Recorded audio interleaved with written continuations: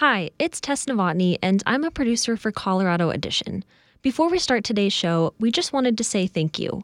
Our show and public radio itself only exists because of donors like you. We know that it's an uncertain time for everyone right now, and that many of the financial problems that plagued us in 2020 are far from over in 2021. But if you are in a position to donate to KUNC, we would really appreciate it. Listener support is what allows us to bring you stories. So if you can, go to kunc.org and support us. Thanks. And now, here's today's show. This is Colorado Edition from KUNC. On today's show, former members of law enforcement weigh in on ways to address the issue of police brutality. This focus on bad apples is misguided when we look at how to really improve the profession. We'll have more on that coming up. Plus, how the pandemic is impacting an annual count of people experiencing homelessness in our state. Those stories and more, just ahead. You're listening to KUNC's Colorado Edition. I'm Henry Zimmerman. And I'm Erin O'Toole. We begin today's show with an update on people experiencing homelessness. About this time this year, we'd be seeing numbers from the annual point-in-time count of unhoused people. That survey is mandated by the Department of Housing and Urban Development and is a major source of data on regional homelessness. The data is used to secure funding and services for the vulnerable homeless population. This year, because of the pandemic, things are looking very different for the point-in-time operation. Organizers in Denver, Boulder, and the 7-county metro region have called off the 2021 count for unsheltered people. We have KUNC's Ray Solomon with us right now to provide some context on this development. Ray, thank you for joining us. Hey, Erin. So about that context, why is this point-in-time count so important? What does it tell us? Well, it really gives us a snapshot of homelessness in the region, the scale of homelessness, some of the demographic information behind that. And it's a really tricky population to get data on because unless they're accessing services and self-reporting their experience of homelessness, the only way to get a handle on how many people really lack a roof over their heads is to go out and just take a count. Why exactly is the count being canceled this year? What isn't safe about it? It's social distancing, plain and simple. The Denver Metro Homeless Initiative organizes the event, and as communications director, Jamie Reif told me, in normal years, it's a pretty high-touch process. We employ hundreds of volunteers to go out on the night of and not only count, but also directly speak to people and ask them questions about their experience of homelessness, where they're staying, demographic information, when they were last housed. But it's just the unsheltered portion of the count that's been canceled in the Denver metro area. So the sheltered population will still be counted. And Reif says they can pull most of that information directly from shelter records. So that will happen on February 25th. How important is it to have this data? I mean, does it throw a huge wrench into the works for groups that work with the homeless population? Yes and no. I don't want to overstate the importance of the point-in-time count. Even in a normal year, it's a very imperfect count, and everybody understands that it comes up short. The service providers I spoke with, they all automatically use multipliers, anywhere from 2 to 6 times the point-in-time count to get a better estimate of the population they're dealing with.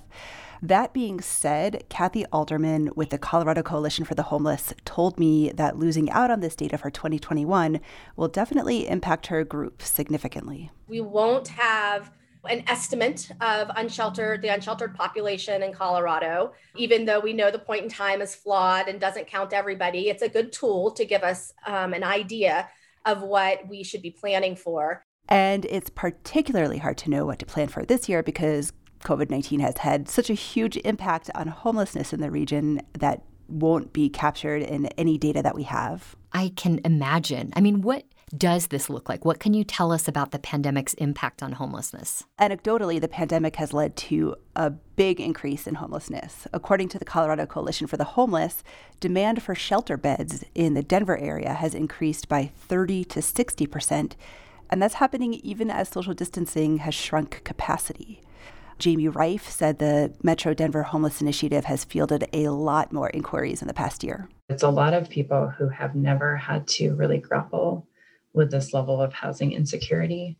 We've probably seen a tripling in just the number of people reaching out that have lost jobs related to COVID. And then, as Kathy Alderman pointed out, there's a lot more visible homelessness in our cities. That there are more people camping outside in more places than there ever have been.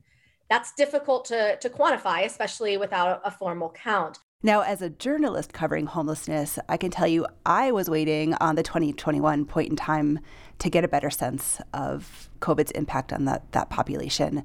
Researchers also regularly use this data, so I spoke with Daniel Brisson.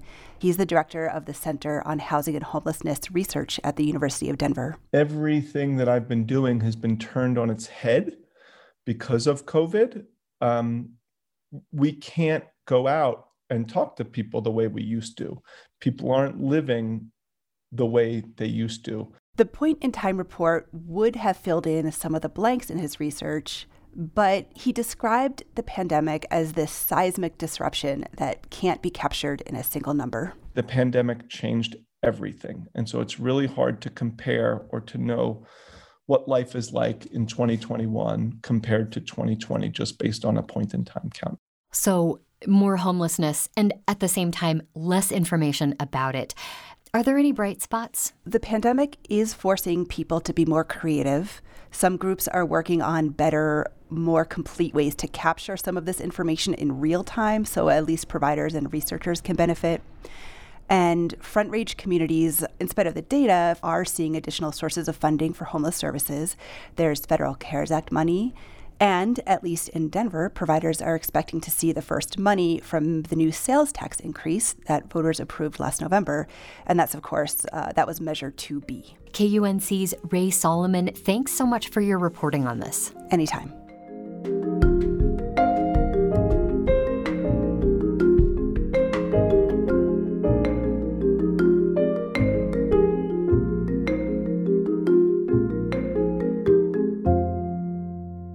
There were many notable incidents of police brutality and violence in 2020, and just like most of us, police officers want people to understand their perspective.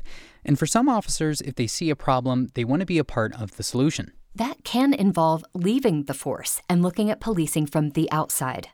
We wrap up our series on fatal police encounters in the Mountain West with a look at how some former members of law enforcement are approaching solutions from their perspective. Madeline Beck has more. Until recently, Logan Daly was a deputy sheriff in rural Cherry County, Nebraska. Today, he's the managing editor and reporter for 5 publications based in Wyoming. I would say both are noble professions. I mean, they're both, in my opinion, very important professions. Daly loves his new job, but he says the media can poison how the public sees the police, even in rural areas. He remembers one experience he had as a cop.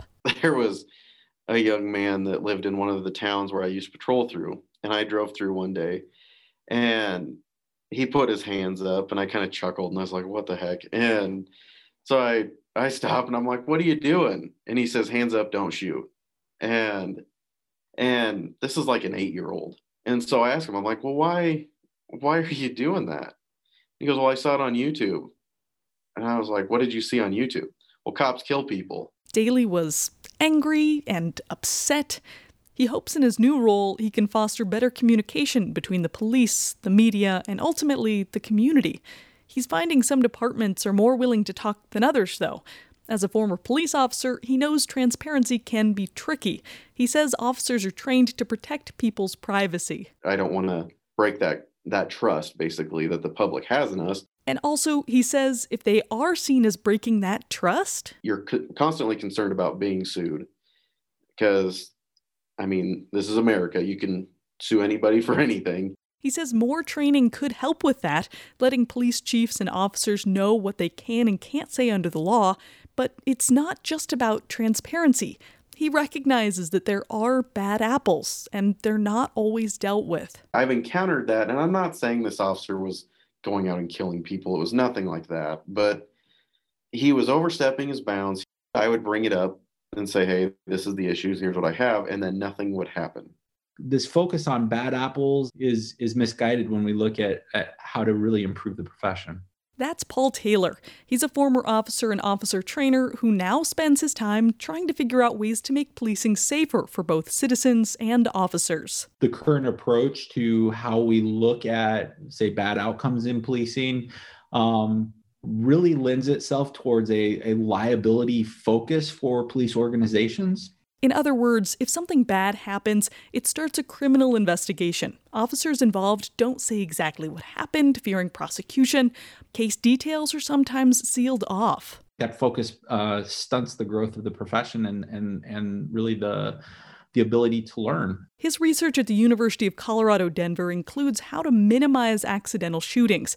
He says that kind of research into policing is needed right now and isn't getting enough attention. I call it the profession that science has left behind, because in a lot of areas, whether that be from the management perspective to how we look at improving outcomes, we're really stuck in this Tayloristic mindset that if we just tell people to do better, they will. He says we need to analyze incidents of police violence the way we look at emergency room deaths or plane crashes. There's 1,000 reasons a plane might crash. If we're only looking at the actions of the pilot and whether or not they were criminal, we would miss why the event occurred most of the time. He says that system wouldn't just pin acts on individuals, but instead make it the responsibility of the entire profession to figure out how to avoid accidents or abuses of power in the future. Former cop and police psychologist Jack Digliani would add looking at the mental health of cops involved as well. He wants cops to ask for help before their work product would degrade to the point where, they become dangerous to themselves, others, or their work product is so bad that they begin to encounter discipline. Digliani says police officers face significant stress in their work, and there's a fallacy that asking for help is a sign of weakness. To counteract this, he's set up an entire 12-step initiative. It's being used by police officers around the nation to encourage every officer to monitor their mental well-being and to seek help if they need it. But he says there's still not enough focus on mental health. Yes, we still in fact have not only a long way to go in departments that implement these programs, we also have many departments that have no support programs at all, if you can believe that, in the 21st century. But that is in fact the case. He just says all officers should have a place to go, a person to talk to, and resources. Because he says policing will stick around in one form or another in any society without complete anarchy. So we need to figure out how to help officers help us. For the Mountain West News Bureau, I'm Madeline Beck. That was the final part in our series, Elevated Risk Police Violence in the Mountain West. You can listen back to all of the previous stories, which we ran throughout the course of the week, by finding our show wherever you get your podcasts. Just search for KUNC's Colorado Edition.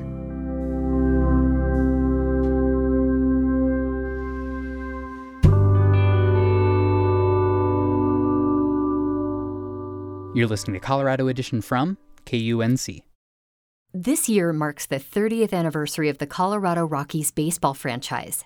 And in those 3 decades, the ball club has yet to claim a World Series title or even a Hall of Fame player.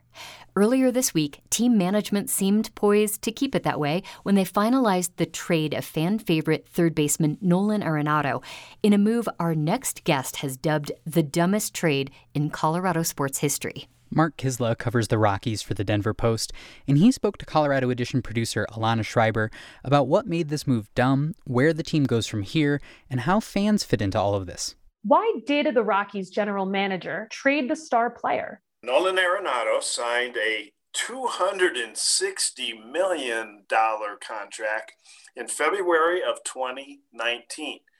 And when he did it, he fully expected, number one, the Rockies would be a regular playoff contender, and number two, that he would finish his career in Colorado. But that very year in 2019, 2 things happened. The Rockies' fortunes went down the tubes. They lost 90 baseball games. And the relationship between Arenado and the general manager, Jeff Bridich, got, pardon the pun, very, very rocky. I think Arenado believed he should be a partner in decisions made about the baseball team. When you're getting paid $250 million and you're the star of the team, that's certainly understandable. In so many words, Jeff Bridich told him to shut up and play, and that did not go over well at all. Until this point, Arenado has only played in the major leagues as a Rocky. During the last 8 years, how has he contributed to the team and the fan base? The loyalty to Nolan Arenado among the fan base is huge. And this is a fan base that regularly supports the Rockies with an attendance between 2.5 and 3 million fans a year. I've been watching baseball since I was a little kid in the 1960s. My dad loved the game, and so we spent a lot of time at Major League ballparks. And I can tell you this, in person, the two greatest fielding baseball players I've ever seen are Roberto Clemente and Nolan Arenado. In any given night that you went to the ballpark and Nolan Arenado was playing third base, you could see a fielding play that made your jaw drop and left you speechless. What are the Rockies getting in exchange for their star player? The Rockies got 4 minor league players, 1 pitcher that has pitched briefly in the major leagues, and none of these 5 players were considered top prospects in the Cardinals organization. In your article, you wrote that franchise owner Dick Monfort takes his stars for granted and plays his fans for suckers. Can you explain that a bit more? This Nolan Arenado trade is not an outlier, and that's the unfortunate thing about it. Years and years ago, Matt Holliday, one of the heroes of Rocktober that many baseball fans remember, was getting toward the end of his deal, and he wanted a new deal, and he wanted to be paid market value. The Rockies portrayed him as selfish and shipped him off to Oakland.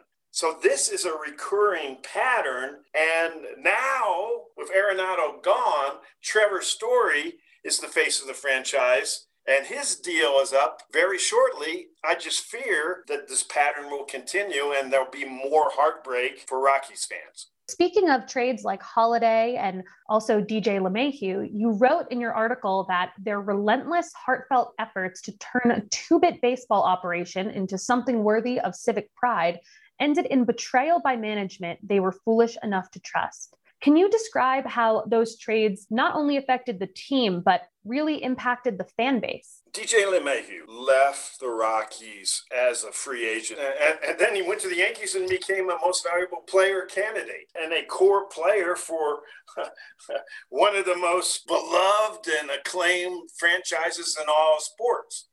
He was what's known as a glue guy, a player in the clubhouse that teammates looked to in good times and bad for leadership and reassurance. So when he departed, that had a very, very adverse effect on this team, especially when they were struggling. The fan base, that's a whole different thing. I just wonder if this Nolan Arenado trade will finally make baseball fans in Colorado pause and wonder if they really want to spend their money with a franchise that is mismanaged as bad as the Rockies often are. To go back a bit, in order to be inducted into the Hall of Fame, a player needs to receive 75% of the votes from the Baseball Writers Association of America. While no baseball player received enough votes to be inducted in 2021, Todd Helton, former Rockies first baseman, did get closer this year. And of course, Larry Walker will be inducted at the next ceremony. What is the chance that Helton will pass that 75% threshold and get into the Hall of Fame in the next few years? And if he makes it, would it help boost morale if not 1, but 2 Rockies were soon to be inducted?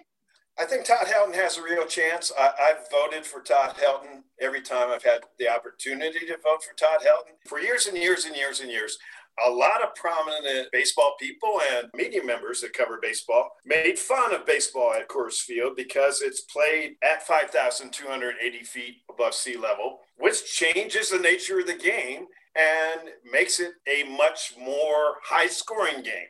And so for years and years and years, the hitting achievements of players were downgraded. That Larry Walker did get in the Hall, maybe some of that stigma is being removed. That certainly could help Todd Helton's chances to make the Hall in the future. And I think it would give fans a sense of pride. But if Larry Walker is in the Hall of Fame, but the Rockies are in last place, I'm not sure that diehard baseball fans in Denver, Colorado will be happy. Do you have any advice for Rocky fans who are really feeling the pain of losing Arenado, the stigma of high-scoring, high-altitude baseball, and feeling a general mistrust of the management? Fans have a choice. If you don't like the way the Rockies are being operated, don't buy a ticket. It's simple as that. But I do believe this. Denver, Colorado is a Broncos town, first and foremost. The mood in autumn on Monday mornings in Denver is influenced, for better or worse, by whether the Broncos have won or lost a silly football game. That's not the case with the Rockies in this town. So fans, I believe, do have power and a responsibility to hold management of a team responsible. That was Mark Kisla, who covers the Colorado Rockies for the Denver Post, speaking with our producer, Alana Schreiber. If you'd like to read Mark's story for yourself, you can find a link at our website, kunc.org.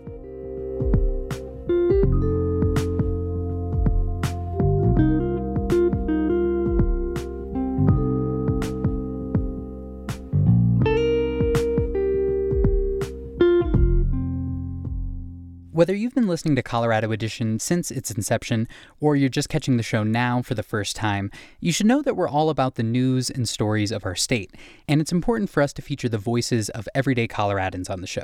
Farmers, teachers, students, artists, from the Front Range to the Eastern Plains, whether you love the busy streets of Boulder or the beautiful ski slopes at Steamboat, we've created a space to hear directly from you. We're excited to introduce the My Colorado audio essay collection.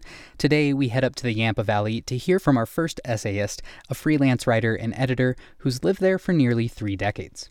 I'm Jenny Lay, and this is my essay about a changing Colorado, as told from the Yampa Valley.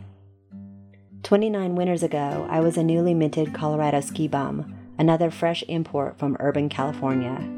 I moved into a ramshackle house with a leak in the roof and a party line. I fell hard for the deep powder, soothing hot springs, and rustic charms of rural Steamboat Springs. I also fell for a tall, lanky mountain man. Together, we built a life and a solar-powered log cabin in the Aspens. Eventually, we went into the Flat Tops wilderness, got hitched, and promised ourselves a lifetime of adventure. Since those early freewheeling days, it can feel like everything has changed here in the Yampa Valley. But then, I kick back on my chairlift swing and consider that maybe the most critical components have stayed the same. Northwest Colorado got wilder. We welcomed moose and lynx, and now we've even got wolves who wandered over the border. Nature here continues to deliver the goods, daily. It blessed me with full moon romps on rabbit ears and a freakish double rainbow over Michael Fronte at the ski hill. I've skied, shoveled, and savored thousands of inches of snow and reveled in the short glory of a Yampa Valley summer. But climate change threatens everything. Greenhouse gas emissions skyrocketed during these 3 decades. Among my neighbors, I feel both hope and despair. What will happen to skiing? And a fossil-fueled economy that stoked the Yampa Valley for generations. Together, we face the shuttering of coal mines and coal-fired power plants. Foundational changes are upon us. Since I arrived, Routt County gained one capital W wilderness area, Sarvis Creek, and we expanded one too, Mount Zirkle. Right downtown, grassroots victory spawned a massive land exchange that forever protected Emerald Mountain as Steamboat's undeveloped backdrop and unofficial playground. Like the rest of Colorado, we got legal weed and we got a little bit fancy over the years. The days of dive bars for scrappy ski bums to consume cheap beer and dollar tacos are long gone. We saw $1.2 billion of real estate sales last year. Wealth earned in other places helped build a kingdom of money and inequality in our valley. I've watched my county shift from red to purple, and I've witnessed folks of all political stripe work together to protect wide open spaces, working ranches, and fragile ecosystems. In Routt County, private landowners have put 140,000 acres into conservation easements since I arrived. I like to think they built a great wall of conservation, keeping Steamboat distinctly apart from Vail and the I-70 corridor. In my eyes, quirks and devotions of local people keep Steamboat's community character on task. Local pyromaniacs gave us claim to the world's largest firework. Regular folks taxed themselves to grow our public library. Citizens saved Perry Mansfield in Strawberry Park and the Chief Theater downtown. Hometown Support grew Strings Music Festival from a circus tent to a stunning pavilion, and volunteers expanded our beloved free concert series from parties on the courthouse lawn to extravaganzas under the ski jumps. So yeah, now Steamboat's got a whole lot more traffic and never-ending construction. We've got more high-maintenance people and scarier fire seasons. The lollygagging pace of mud season is extinct. But we haven't lost our history, our culture, our dark nights, our celestial skies, our generosity, or the authentic goodness of folks who choose to live here. The cowboys and ski bums and artists and restaurateurs who take a gamble on financial struggles and extra shoveling in exchange for a profound connection with nature and the good fortune to just be here. After all these years in the Yampa Valley, for me, the meaningful parts hold steady. That was Jenny Lay reading her essay on a changing state for our My Colorado audio essay collection.